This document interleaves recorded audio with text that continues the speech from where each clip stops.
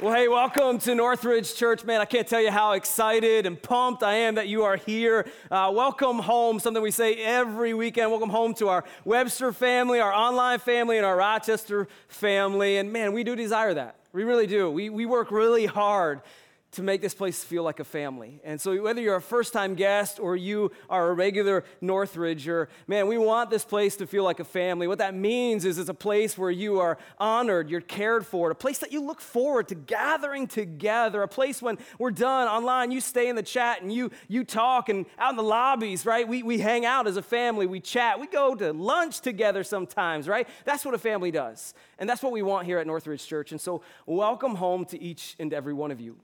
And you know, it's that season, right? Things are in full gear, especially, right? School started. We're 2 to 3 weeks into school. And for my family, we've made the decision to homeschool our kids. And so my wife, Ashley, she leads that charge. She loves investing and teaching our children.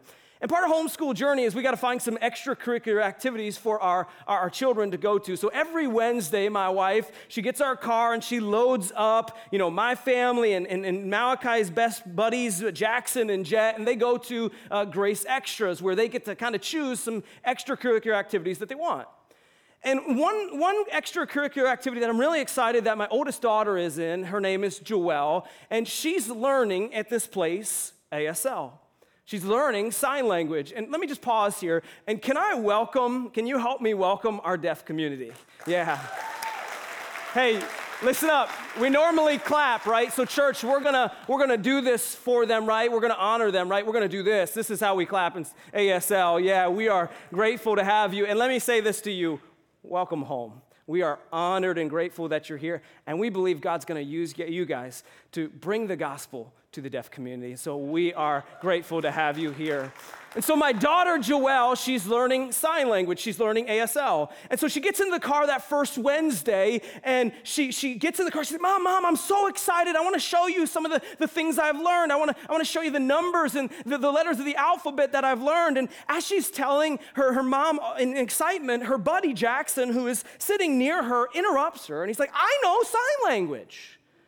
And she's like, well, first of all, why did you interrupt me?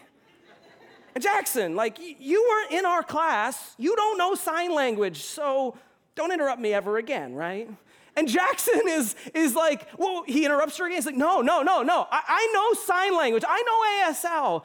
And so my wife, she's kind of hearing this dialogue in the back, and she's like, Jackson, do you really know sign language? Or, you know, kids, they kind of say anything. And Jackson interrupts my wife, and he's like, no, I know it. I know sign language. And so Joelle and Ashley, they kind of look at Jackson. They're like, okay, if you think you know it, prove it. And this young little 5-year-old boy just starts signing the letters of the alphabet. And both Ashley and Joelle are like, okay, you know sign language, or some of it, right? And have you ever been in that place in your life where maybe you're with a friend, a spouse, and they tell you something that they experienced? And it's so big and so crazy that you're like, listen, that's great, but I don't believe it until you show me the evidence of it. Right? You got to prove it to me. I've got to see it with my own eyes for me to truly believe that. And honestly, I think that's how we treat God. Right? We look at God and we say, God, I'll trust you, but you have to prove yourself to me. You got to prove to me, God, that you're worthy of my trust. And today we're going to talk about the proof God has given you that he is worthy of your trust. And so if you got your Bibles, Judges chapter 6 is where we're going to be. Judges chapter 6, I'd encourage you to jump into the Northridge app. You can take notes along with today as we discuss them in our community groups later on throughout the week. And if you're new to Northridge, right, you haven't been here in a couple weeks, we started a series 2 weeks ago called Against All Odds. And what we're diving into is this word called trust, and this major issue that we have in fully trusting God. In week 1, I asked the question, do you trust God?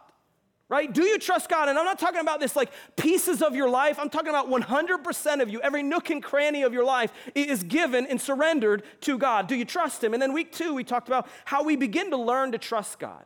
Right? We recognize who he is. Our theological roots, we have to dig them deep, and we have to understand who God is and his rightful place in our life. And when we get to know God, and we put him in his rightful place in our lives, we begin to trust him. And we're going to dig even deeper today, Judges chapter 6. Let me kind of catch you up. Last week we were in Joshua. Joshua, the book of Joshua, if you just go to the next book, it is the book of Judges.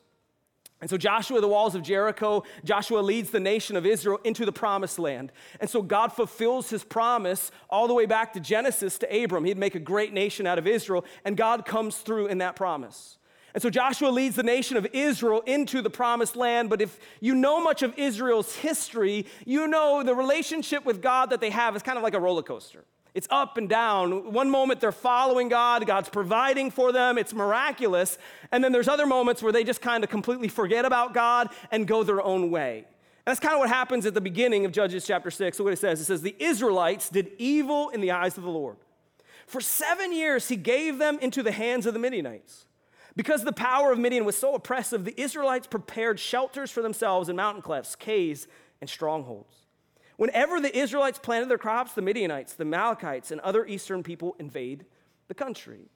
And so Israel is not at a good season in their life. They walk away from God, and the results, just so you know, when you walk away from God and your life doesn't go the way you want it, it's kind of the way it works. And Israel is realizing that, right? For 7 years, they do evil in the sight of the Lord, and so God gives them over to the Midianites, and they oppress them. Every time they try to get, a civilization set, crops planted, the Amalekites, the eastern people, they just wipe them out. And so the oppression of the Israelite people it's hard. It's a difficult season. They're living in fear. And so God has a plan to deliver them. Verse 11, it says, the angel of the Lord came and sat down under the oak of Oprah that belonged to Joash the Abizarite, where his son Gideon was threshing wheat in a winepress to keep it from the Midianites. When the angel of the Lord appeared to Gideon, he said, the Lord is with you, mighty warrior. So an angel of the Lord comes to Gideon, and this is God's rescue plan for Israel. And here's what's odd about Gideon. We find him threshing wheat in a winepress. Now, for us in our society today, what is threshing wheat, right? We have combines for that today. Right? And so threshing wheat, like why is he threshing wheat in the wine press, and why is that weird? Well, in this culture, what they would do is they would grow crops, right? And they would grow wheat, and they would take this little circular thing, and it had like a fence on it, a little filter, and they would go to kind of a peak where there was a lot of wind, and they would take their wheat, they would put it in this little filter, and they would use the wind to thresh, and the chaff would go out, and they would have the grain, right? And so for Gideon to be threshing wheat in an area, a wine press, which is in the ground, there is no wind when you dig down. And so it doesn't make any sense for him to be doing this in this location, right? He's got to now create the wind and try to filter it out. And so why is Gideon doing this? Because he's afraid.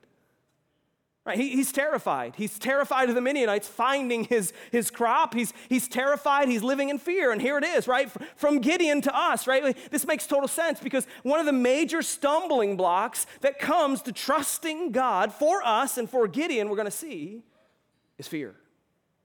Right? And we know fear, don't we? We've experienced fear, right? This last season has been full of fear. I don't need to give any examples because we all have them. We know what fear is. And I believe for many of us today, if not all of us, fear is one of the major walls we have in fully trusting God. Because some of you today are saying, man, if I truly trust God with all of me, every nook and cranny, there's a little bit of fear that rises up in you. You're like, I'm afraid I might lose some friends in that journey.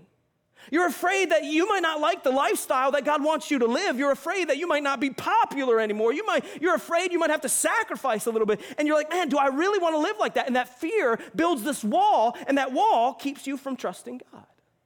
Many of us deal with it. But here's what's interesting. We often don't see the trail that fear leads us on. We feel the emotion, but we don't realize the results of fear in our life. We're like, my fear is not that big of a deal. No, it is a big deal. And we're going to see it in Gideon's life, and we'll relate to it in our lives, because when we feel afraid and we allow fear to consume us, fear causes us to doubt God. Fear often causes us to question whether God is there. Fear often causes us to question whether God cares and loves us. And Gideon did the exact same thing, right? The Lord comes to him and says, mighty warrior. Look what Gideon says. He says, pardon me, my Lord, Gideon replied. But if the Lord is with us, why has all this happened to us? Wonder if you ever asked that question to God. right? Where are all his wonders that our ancestors told us about when they said, did not the Lord bring us up out of Egypt? But now the Lord has abandoned us and given us into the hand of Midian. Right? God says, the Lord is with you. And Gideon's like, hold on a second. Don't tell me that nonsense that God is with me. Have you been around for the last 7 years while the Midianites were destroying our crops and killing my friends? Don't give me the garbage that God is with us. God has abandoned us. He's bailed on us. And really, that's not Gideon speaking, it's his fear speaking. Right? He doesn't believe that God is with them based off of what he's seen. And here's what's interesting, right? This is what we often do in our lives. Right, remember, go back to the beginning of the story, right? It says, Israel did evil in the sight of the Lord. And this is what happens for us in our lives, right? We walk away from God, we bail on God, and then we blame God for our circumstances. Right? Israel consciously chose to go a different direction than God, and then when God isn't there anymore, they're wondering, well, why have you abandoned us, God? He's like, I never moved. You're the one who left. And how many of us do that? We walk away from God, we make poor choices, unbiblical choices, we see the results of that lifestyle, and then we tell everybody God doesn't care about me. No, you're the one running from God. He hasn't left you. And God says, I'm with you. And that's what fear does, right? It lies to us. Fear says, hey, you should doubt God cares about you. And Gideon is feeling that. And then the trail continues, right? Fear leads to doubt in God. And then that doubt leads to a lack of trust in God's plans for you and for his life. Because God is coming to call Gideon to be the deliverer, right? You look at the book of Judges, we're not talking about lawyers. We're not talking about legal people. We're talking about deliverers. That's what judges were. God used the judges to deliver the people of Israel. And so here's this lack of trust. Look at, the Lord turned to him and said, go in the strength you have and save Israel out of Midian's hand. Am I not sending you? Pardon me, my Lord. I wish Gideon would teach my kids some manners. He's just really good at that. Like, pardon me, my Lord. Gideon replied, but how can I save Israel when my clan is the weakest in Manasseh and I'm the least in my family? And so God's like, I'm going to use you, Gideon. And Gideon's like, hold on a second, God. Do you know who I am? Right, do you know where I'm from? Right, Manasseh, this is a bunch of weaklings, and I'm the least in my family. And so he's doubting God's plan. Like, God, this isn't a good plan. I think you went to the wrong house.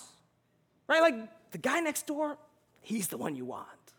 Right, not only does he doubt God's capacity and ability, but he doubts himself. Many of you today, you don't believe God can use you because of your past or whatever it is, and ultimately, it's what your fear is lying to you. And that's Gideon, that's all of us. And so guess what Gideon wants from God? He wants proof. He wants the evidence that God is worthy, God is worthy of his trust. And so look what Gideon says. It says, the Lord answered, I will be with you. Let's remember that because we're going to come back to that. I will be with you.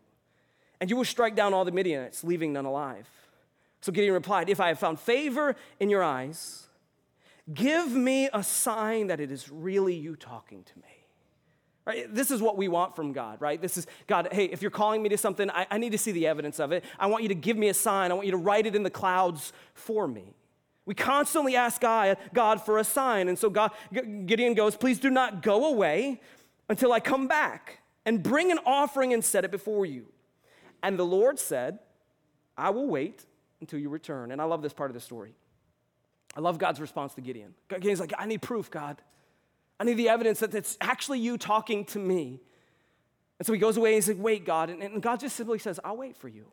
And I think this shows us, we want to talk about growing your theological roots deeper. Man, I love this about God, and you should be thankful. I should be thankful about this about God, is that God is patient with us even when we lack trust in him.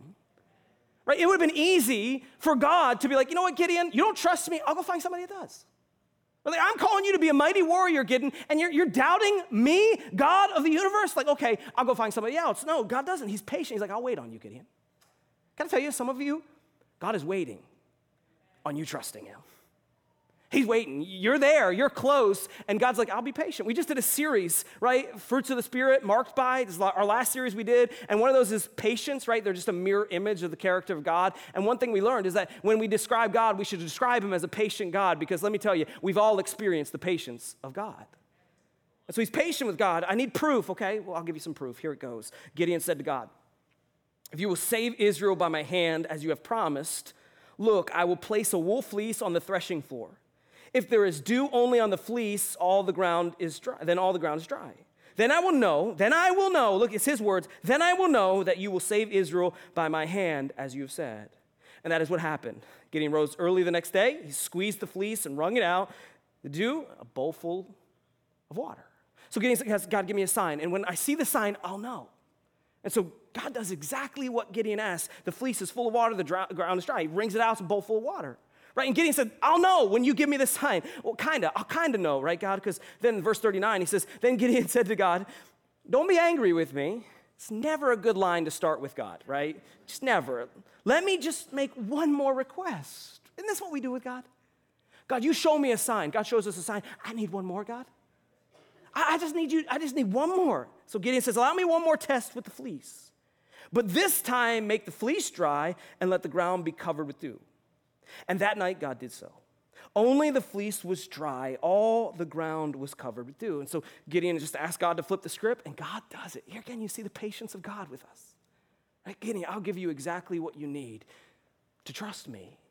God provides. He's faithful. And so now Gideon is at the point where he begins to trust God. He's there. He's like, okay, God, I'm ready. And so he goes and he assembles an army to fight the Midianites, to win the battle of the oppression of the Midianite people. And now the script's about to change. Because God has proven himself to Gideon, but now Gideon's got to prove himself to God. He gets this army. Look what happens. It says, the Lord said to Gideon, you have too many men. I cannot deliver the Midianites into your hand, or Israel boast against me. My own strength has saved me. Now announce to the army, anyone who trembles with fear may turn back and leave Mount Gilead. So 22,000 men left, while 10,000 remained. So this is where the story gets crazy, man. Okay, so Gideon goes on this journey, and he establishes this army, 32,000 men. You're like, that's a huge army. Here's the problem. They're getting ready to fight against 135,000 men. So the odds are already stacked against them. They're going to fight a nasty army that is way bigger than them. And God comes to Gideon, and he says, hey, Gideon, you have 2 men. Hold up, God, I didn't hear you wrong. We don't have enough men? Yeah, I'm with you. No. Gideon, you have too many men. God, that doesn't make any sense. Do you know who we're battling? And then God says to Gideon, he says, tell every man that's afraid to leave. 22,000 men left. That shows you the state of fear that Israel was living in. How bad the oppression was, that these guys don't even want to fight this battle, and so the first chance they get to run for the hills, they leave. 22,000 of them. Don't miss this, though. Guess who didn't leave? Gideon. Right? Remember where we picked up Gideon's story? What was he doing? He was threshing wheat in a wine press, hiding in fear from the Midianites. And then God gives him an opportunity to bail. And what? Gideon didn't go. Something has changed in Gideon because he was living in fear and now he's standing out in faith. And his army is down to 10,000 men. Okay, 10,000, 135,000. Ooh, those odds aren't very good. God wasn't done yet. Verse 4, he says, but the Lord said to Gideon, there are still too many men. What, God? Okay, I'm going to leave now, God. Yeah, there's too many men. No, what? He says, take them down to the water, and I will thin them out for you there. If I say, this one shall go with you, then he shall go. But if I say, this one shall not go with you, he shall not go. So Gideon took the men down to the water. The Lord told him there, separate those who lap the water with their tongues as dogs lap from those who kneel to drink. 300 drank from cupped hands, lapping like dogs. All the rest got down on their knees to drink. And the Lord said to Gideon, with the 300 men that lapped, I will save you and give the Midianites into your hands. Okay, so this is the only part of the story that I understand. Okay, because if you're going to go to battle with 300 men, you're going to want them to drink like animals. Right? Like you're going to want those nasty animal guys that are like, yeah, we just... Okay, now we're going to fight a battle with 300 men versus 135,000. God, this is dumber than blowing over walls with your breath, right? Like, this makes absolutely no sense. 1,000 times we fight this battle, and I don't care, the greatest underdog still loses. And again, guess what God wants? He's asking the same question he asked Noah. He's asking the same question he asked Joshua, and he's going to ask it to Gideon. Gideon, do you trust me? Do you trust that I can win a battle with 300 men versus 135,000? So here's a question I have for all of us. How did Gideon go from a guy hiding in a wine press full of fear to a guy who was willing to march into battle and probably going to die? What happened? And I think a lot of us, we would just say, okay, well, God gave him the proof that he needed.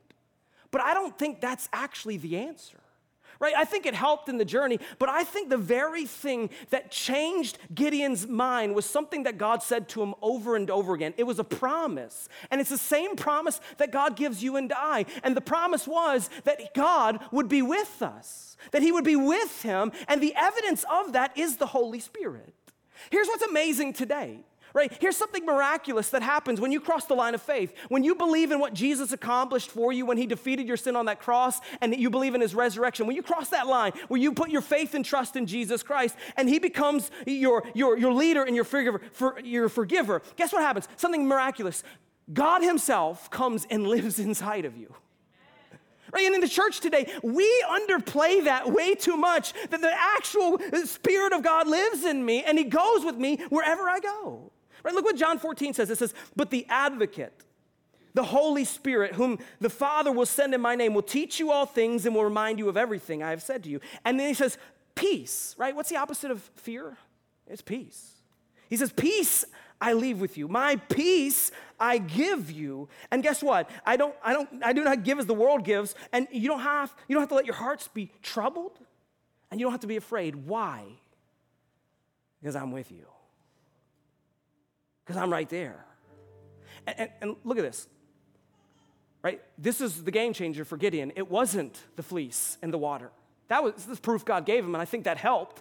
But I think if you go back to Gideon's story and you study it deeper, look at what the angel of the Lord said to God. The very first thing he said to him, he said, Gideon, the Lord is with you, mighty warrior. This is the first thing. And don't miss the order. He said, Gideon, you want to be a mighty warrior? You got to first bank on the promise that wherever God calls you, he'll be right there with you. Later on in the story where Gideon is still not buying it, he says, my clan is the weakest in Manasseh, and I'm the least in my family. And God's like, Gideon, that stuff's nonsense. Forget about all that stuff. You want to know why? Because I'll be with you. I'll be with you. And that's enough. That's enough. Okay, let's go back to the last story, right? Joshua. What was the difference in Joshua? It was the same thing, right? Early on, my favorite verse in the entire Bible, Joshua as a young leader, getting ready to lead the nation of Israel to Jericho. What did God tell him to encourage him? Look at it. It says this, have I not commanded you, be strong and courageous? Guess what? You don't have to be. You don't have to be afraid. You don't have to live in fear. You don't have to be discouraged. Why? Because I'm with you, Joshua. And that is all you need. That's the proof that you can bank on, Christian, today, that, hey, wherever God calls you, no matter what storm you walk through, he'll be present, he'll be before you and after you and all around you because he is with you. And can I tell you, man, I have learned the value of being with somebody because I've lost the ability to be with somebody. You guys know my story, right? In February, right before COVID, my dad died, shockingly. And it hurt so bad. And the thing that hurt the most was I could no longer be with my dad. I could no longer pick up the phone and say, Dad, I need advice. I could no longer pick up the phone and say, Dad, let's go ride the boat. I could no longer pick up the phone and just hang with my dad on the front porch. His accessibility was stripping from me, and it crushed me.